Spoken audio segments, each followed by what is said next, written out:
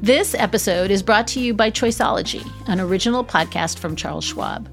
Hosted by Katie Milkman, an award-winning behavioral scientist and author of the best-selling book, How to Change, Choiceology is a show about the psychology and economics behind our decisions.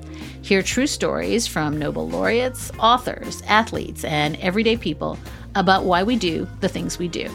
Listen to Choiceology at schwab.com/podcast or wherever you listen.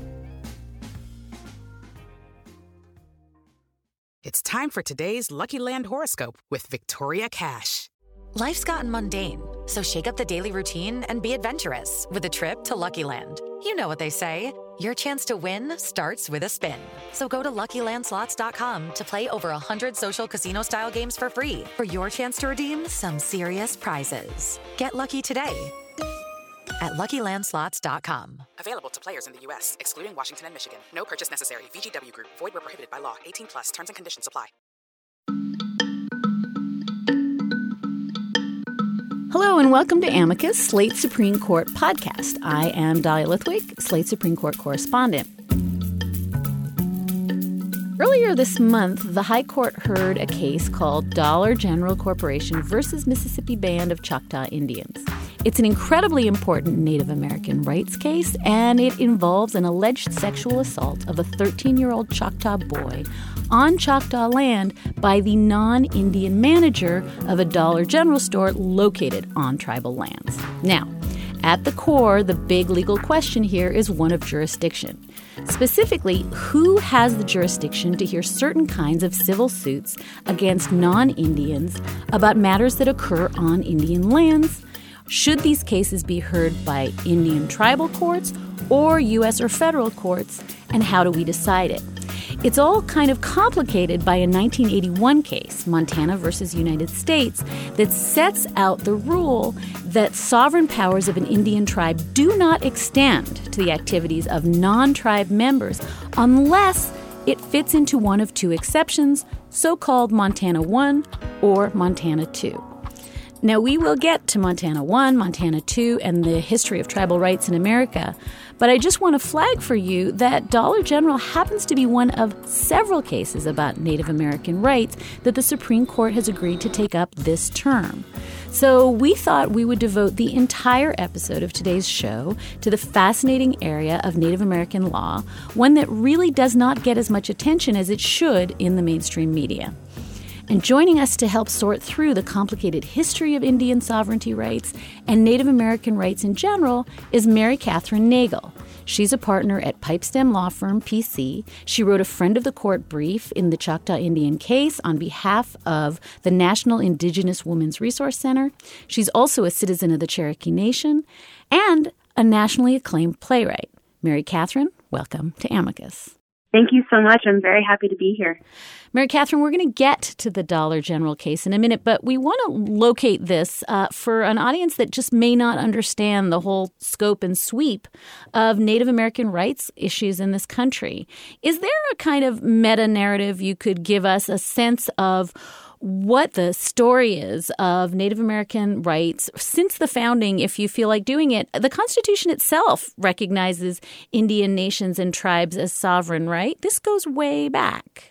Yes, it most certainly does. And in fact, the United States Constitution itself is based in large part on democratic notions found in the democratic government of the Iroquois Confederacy. And Benjamin Franklin and other founding fathers of the United States and the United States Constitution noted that in the record when they were creating and drafting the United States Constitution. So, within the Constitution itself, I think some of the justices struggle today because there's not a clear articulation of just exactly what that sovereign-to-sovereign relationship is between Indian nations and the United States. The founding fathers didn't spell it out word by word, but they did make clear that, Indian nations are separate sovereigns the same way, states are considered to be sovereigns.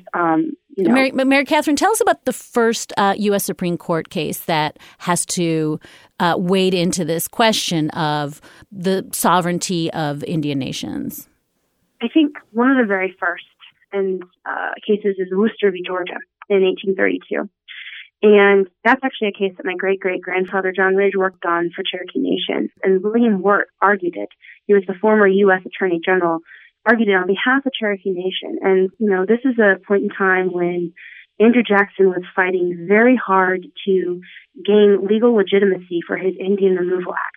And Cherokee Nation codified and passed a written constitution in the 1820s and formed its own Supreme Court. Cherokee Nation had a Supreme Court 10 years before the state of Georgia had its own Supreme Court. And Georgia was rather alarmed at what was happening at Cherokee Nation because one of the prime arguments for Indian removal was that Indians were racially inferior, uncivilized, and just certainly not capable of, living amongst a more civilized group of people, i.e. citizens of Georgia and the United States. So what Georgia started to do was pass several laws, basically asserting its own jurisdiction over Cherokee lands. And one of the laws they passed said that if you are a white person, a non-Cherokee, a non-Indian, and you go onto Cherokee lands without the permission of the state of Georgia, the state of Georgia has authority to arrest you and criminally prosecute you and sentence you to up to 4 years of hard labor. Well, a man by the name of Samuel Wooster, who was a reverend/missionary, disobeyed that law and lived on Cherokee land and was actually working with my great-great-great-uncle to translate a lot of different hymns into Cherokee and distribute them across Cherokee Nation. But the point is that the state of Georgia arrested Samuel Wooster and imprisoned him. And Cherokee Nation decided to assist Samuel Wooster in taking this case all the way to the Supreme Court. And what Cherokee Nation asserted was that Georgia had no jurisdiction on Cherokee land. And that only Cherokee Nation had jurisdiction over anyone who came onto Cherokee Nation's land. And the Supreme Court agreed.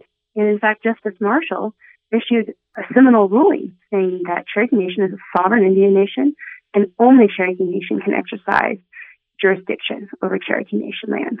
And actually, my great-great-grandfather walked into Andrew Jackson's office after that and said to him, look, here, the Supreme Court has issued this decision.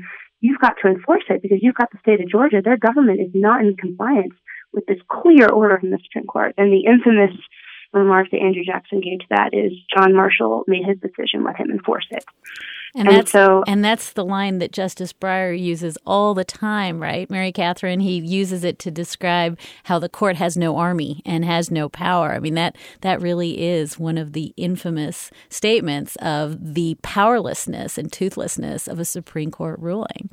Well, and that's certainly true. I mean, you think about Brown v. Board of Education. If President Eisenhower had not enforced that in Little Rock immediately following the decision would have been toothless. It wouldn't have meant anything. And so you see how dependent the Supreme Court is on the executive branch actually enforcing it.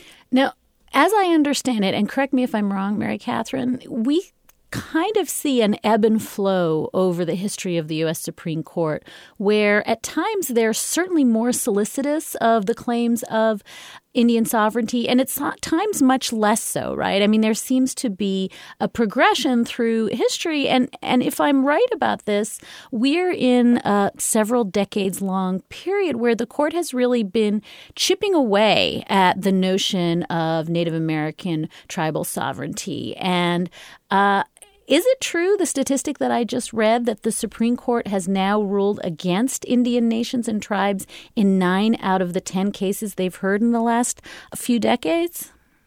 That is true, and it's something that I'm still trying to get my head around, because if you think about it, when I was growing up, my grandmother used to talk about the Supreme Court as if that was where we went to get justice, because from her point of view, her great-grandfather, that's what he did.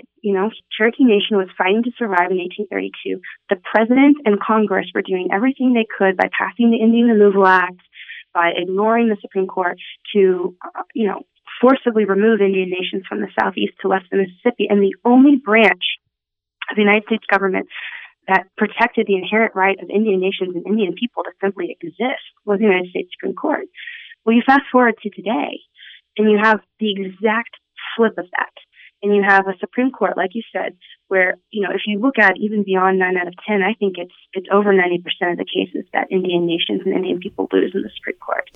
So Mary Catherine, fast forward us across a few centuries and take us to 1978. There's a landmark Supreme Court ruling in Oliphant versus Suquamish Indian Tribe. And tell us about how everything changes with Oliphant.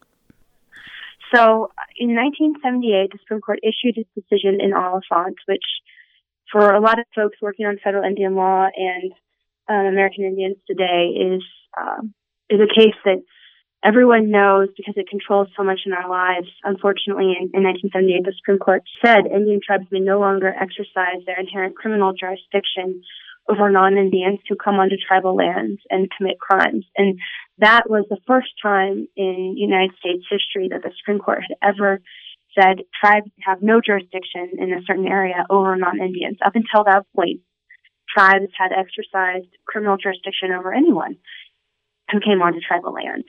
And I think there's many aspects of Oliphant that are troubling, but one of the aspects that troubles me the most is one of the precedents that the Supreme Court relied on in Oliphant is a case called Johnson v. McIntosh from the 1820s. And in Johnson v. McIntosh, the Supreme Court said that Indian nations cannot claim legal title to their own land. And that basically just means that if you're white and you discover Indian land, you can claim legal title to it, and that Indian no longer has, claim to the land. But in this decision in the 1820s, the Supreme Court justified its decision that tribes cannot claim legal title to their land because Indians are, quote, an inferior race, they're heathens, and they're savages, and they don't farm or worship Christ. In 1978, Johnson v. McIntosh became the basis for the Supreme Court's decision in Oliphant. And the Supreme Court basically said, look, we decided in the 1820s that tribes can't claim legal title to their land. So if they can't even claim legal title, how could they possibly exercise criminal jurisdiction over non-Indians? Those are the origins of the contemporary legal framework that tribal nations face today. So let me ask you this, just so that everybody, all our listeners and me and you are on the same page. Is it fair to characterize the general rule, after the twists and turns you've described, that Native tribes are considered the equivalent of sovereign nations with control over their own internal affairs? They're always going to be subject to the authority of Congress and the federal government, and certain matters like civil rights, violent crimes, crimes against non-members, those are kind of still what we're fighting about, that classification of what is it that the tribal courts do and don't have jurisdiction over in those areas?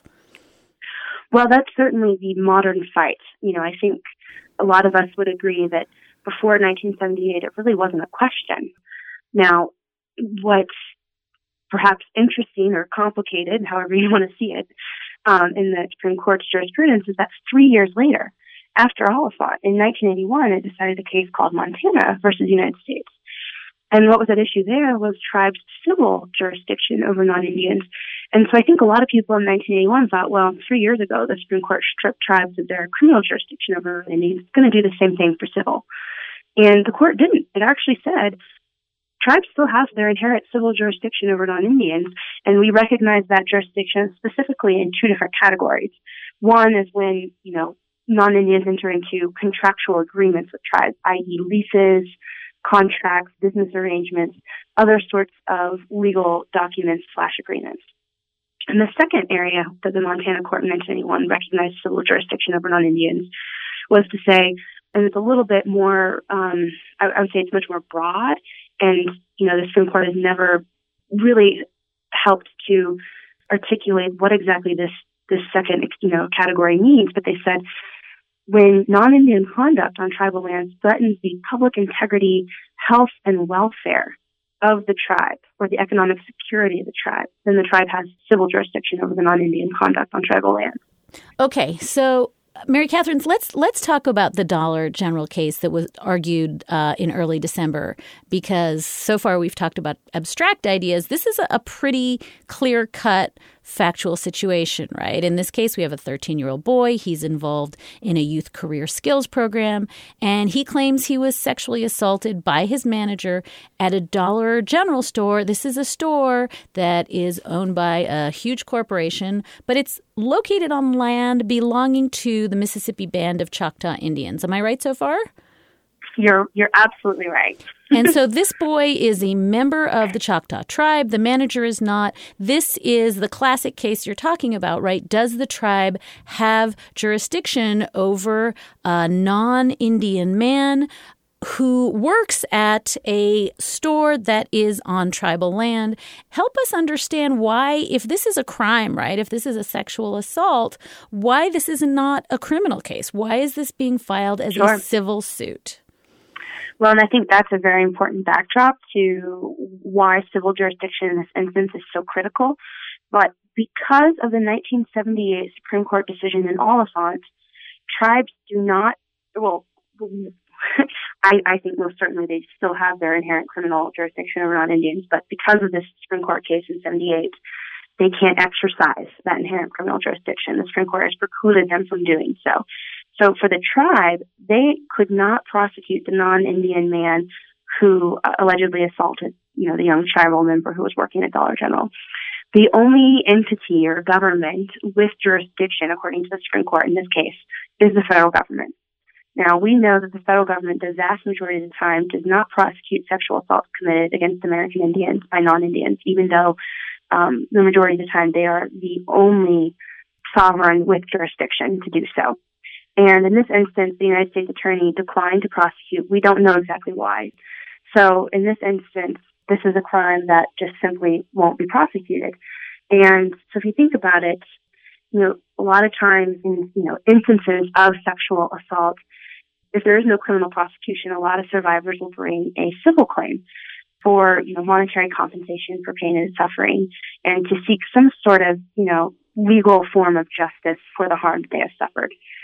So that's what the parents did here. The parents of the child survivor filed a civil tort lawsuit based on very common theories of law that are recognized in, I would guess, I don't know for sure, but almost every jurisdiction in the United States. And that's negligent supervision against Dollar General, alleging that Dollar General, you negligently supervised your employee who sexually assaulted our son, and therefore we ask that you pay for his pain and suffering. And so that was the theory of their civil tort lawsuit they brought in tribal court. And this is important, Mary Catherine, that claim, that civil tort claim, has never been adjudicated in any lower court, and that's because Dollar General insists at every level of the trial courts that the authority of the tribal court to hear the suit is in question. Now, Dollar General concedes that the lease they signed to operate their store on tribal land has a clause about being subject to tribal jurisdiction. But their claim at every level of the courts is that this does not mean that they are subject to tort claims being adjudicated there, only contract claims. And this is the fairly narrow question that makes its way all the way to the Supreme Court, with every lower court, by the way, saying, no, the Choctaws have jurisdiction here. But lo and behold, when this question gets to the U.S. Supreme Court and we get to the oral arguments, suddenly this goes all meta, and it turns into a much larger dispute about whether tribal courts should have any civil jurisdiction over non-Indians. And probably the moment that got most attention, and on this show, all of the listeners can say it along with me, what would Justice Kennedy do? And Justice Kennedy looks like he's really leaning toward the notion that maybe it's just not fair for Americans who have expectations of constitutional rights to get hauled into tribal courts. Let's have a listen. The Constitution runs to the people. The people have a right to insist on the Constitution, even if Mississippi or the federal government doesn't care. I completely agree with that, Justice Kennedy. So let me ask you this, Mary Catherine. Is that really the basis of what looked at oral argument like the conservatives on the court, including, I think, Justice Kennedy, feeling that they were apt to side with Dollar General because this is just not fair to non-tribal citizens to be hauled into tribal court? It violates their constitutional right. Is that the gist of what they're balking at? That's my understanding. I mean, listening to Justice Kennedy during the oral argument, he made pretty clear that is his fundamental concern, and I think he gave every indication that that's going to determine how he votes in this case, unless something intervenes between now and when the decision is issued to either further educate him on these issues or somehow change his mind. And one of the arguments that I've been hearing is, well, that's because tribal courts are just really heavily weighted against non-Native Americans, that it's really fundamentally not a fair process, that in some courts all the jurors have to be Native Americans and the law might not be fair. Is that an accurate assessment of what you face if you're a manager of a Dollar General being brought before a tribal court? It's wholly inaccurate. And I think one of the most interesting moments in the argument for me watching was when Justice Breyer kind of leaned forward in his chair and asked the attorney for Dollar General, okay, what's wrong with tribal courts? But what's wrong with the tribal courts? What's wrong with the tribal courts? It depends. First of all, let me say that there are modern tribal judiciaries like this one that deserve genuine respect, that have developed real principles in an attempt to identify law that can be known ex ante and the availability of a neutral forum. There are, however, many tribes, everyone agrees, that don't have anything like that. They instead deserve respect in it. Oh, fine. So we've seen lots of tribal courts, which I can't distinguish them in the fairness and procedure and so forth from every other court in the country. And maybe there's some where that isn't true. Right. So what you do is you go and complain we didn't get due process of law. If you're in one of the ones that has some unusual thing about it. But if you're in a normal thing, you say it's normal. So what's wrong with saying just that? Like a state court, which has terrible procedures, terribly unfair, or a foreign court. You complain you didn't get proper process. But that has nothing to do with this case. All right.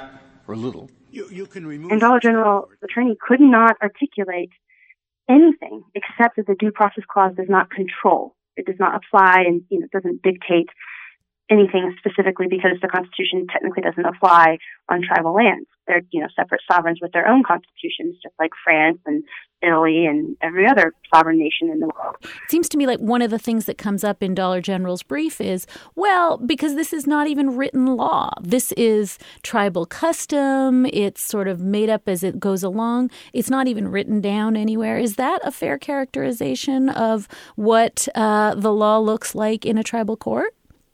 Not at all. And that characterization troubles me because it's very easy to access the Mississippi and Choctaw Indians law. First of all, their code is online.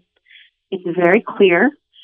I would assert even more clear than some of the laws and codes that you would find in different states across the United States. And, the Mississippi and Choctaw Supreme Court publishes its decision, and it really functions just like any other appellate court in the United States. I mean, it creates common law, just like our state and federal courts do. And if you want to know how is the court going to come out in a certain way, read its decisions.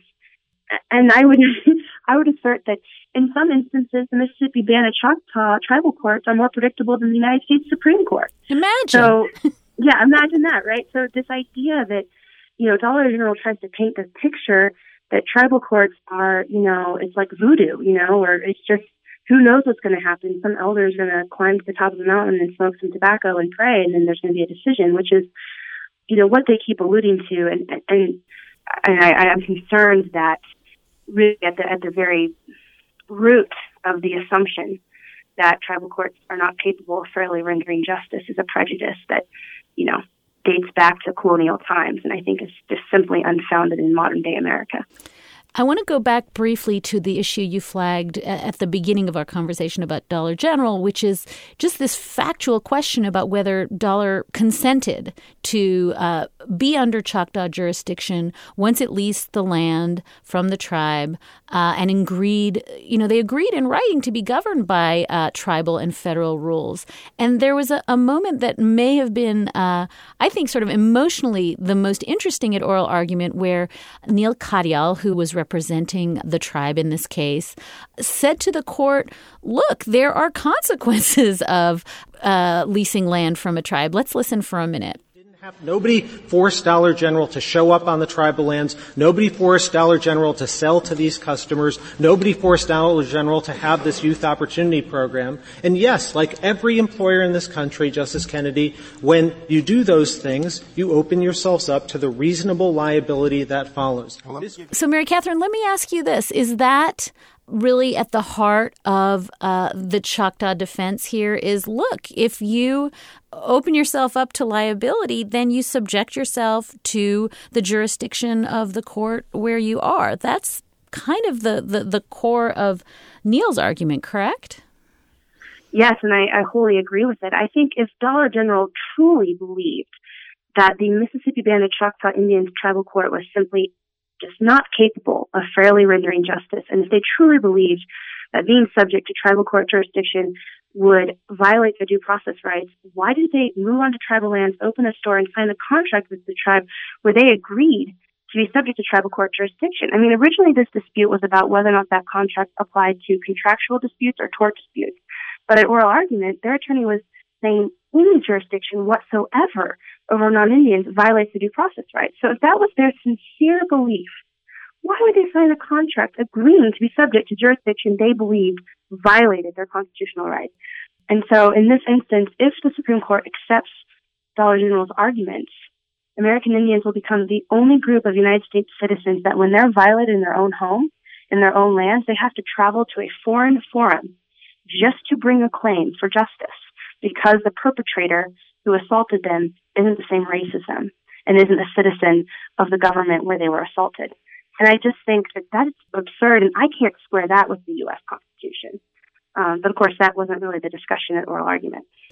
Can I pan back a little bit, Mary Catherine, because I want to give you a chance to talk about something that undergirds this case in a deep way and doesn't get talked about much at oral argument in Dollar General, and that is, this unbelievable issue of sexual violence and indigenous peoples in this case. Now, my research is showing me that between 2005 2009, the U.S. Attorney's Office declined to prosecute 40% of assault matters, 67% of sexual abuses.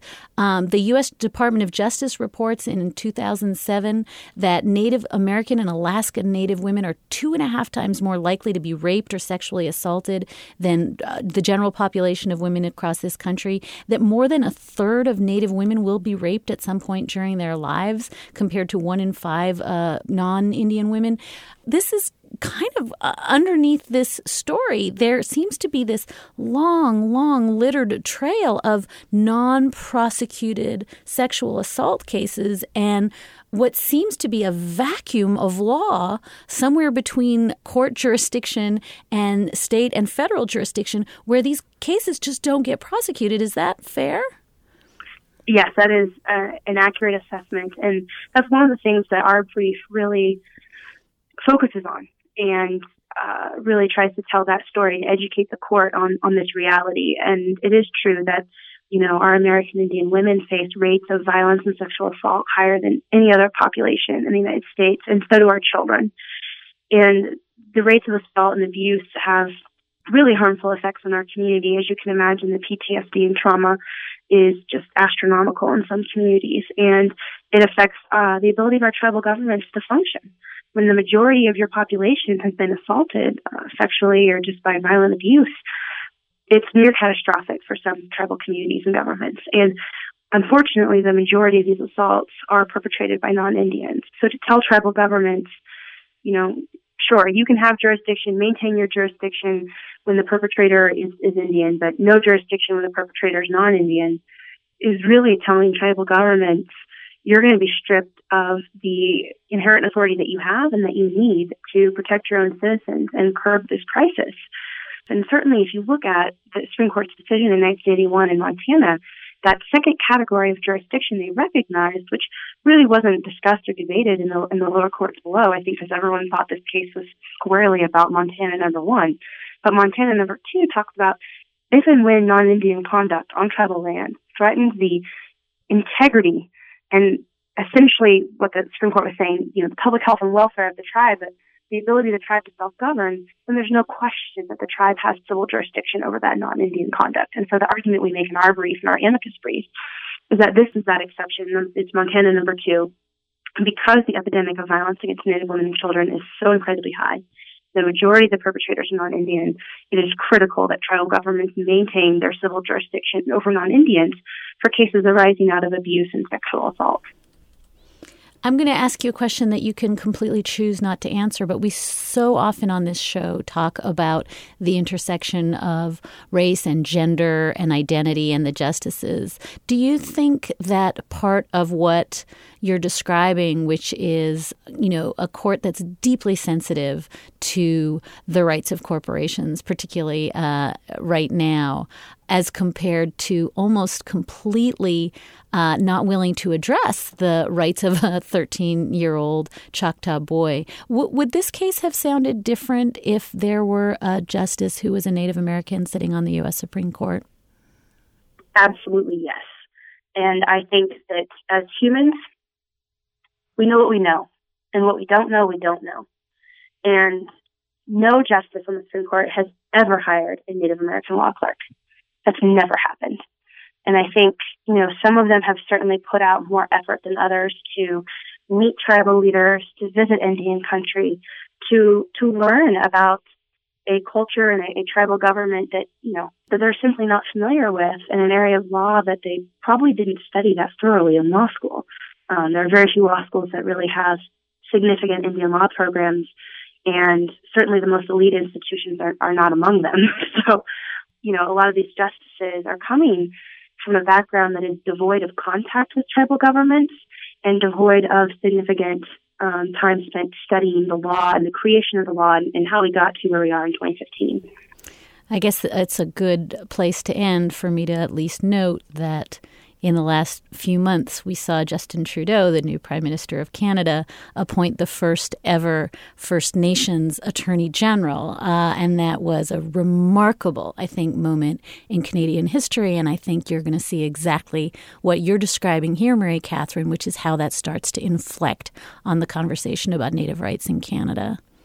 I certainly hope so. And I think that is definitely something that we should all celebrate and is a wonderful milestone. And from down here looking up there, I think there are certain things that we look at and think, wow, what do we have to do down here to get that down here?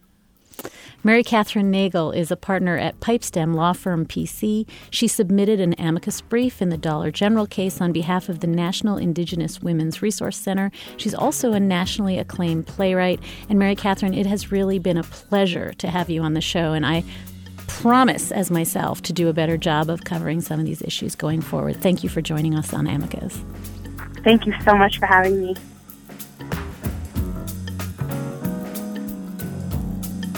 And that's going to do it for this episode of Amicus. We would love to hear what you thought. You can always email us at amicus@slate.com. And thank you for all of your email. We love reading it. We do our very best to respond, and we really enjoy hearing from you. We also love reading your reviews of Amicus on our iTunes page, and those reviews are a great way of helping other folks find out about the show. If you haven't already done so, please consider leaving a few words of your own. Just search Amicus in the iTunes store and click the Ratings and Reviews tab. Have some extra time on your hands this holiday break? Why not catch up on old Amicus episodes? They are all waiting for you on our show page, and if you're a Slate Plus member, you can also find transcripts there. You'll find that at slate.com/amicus. Thank you as ever to the Virginia Foundation for the Humanities, where our show is taped. Our producer is Tony Field. Andy Bowers is our executive producer. Amicus is part of the Panoply Network. Check out our entire roster of podcasts at itunes.com/panoply. I'm Dahlia Lithwick. We'll be back with you in the new year with another edition of Amicus, and we wish you and your family a happy holiday season.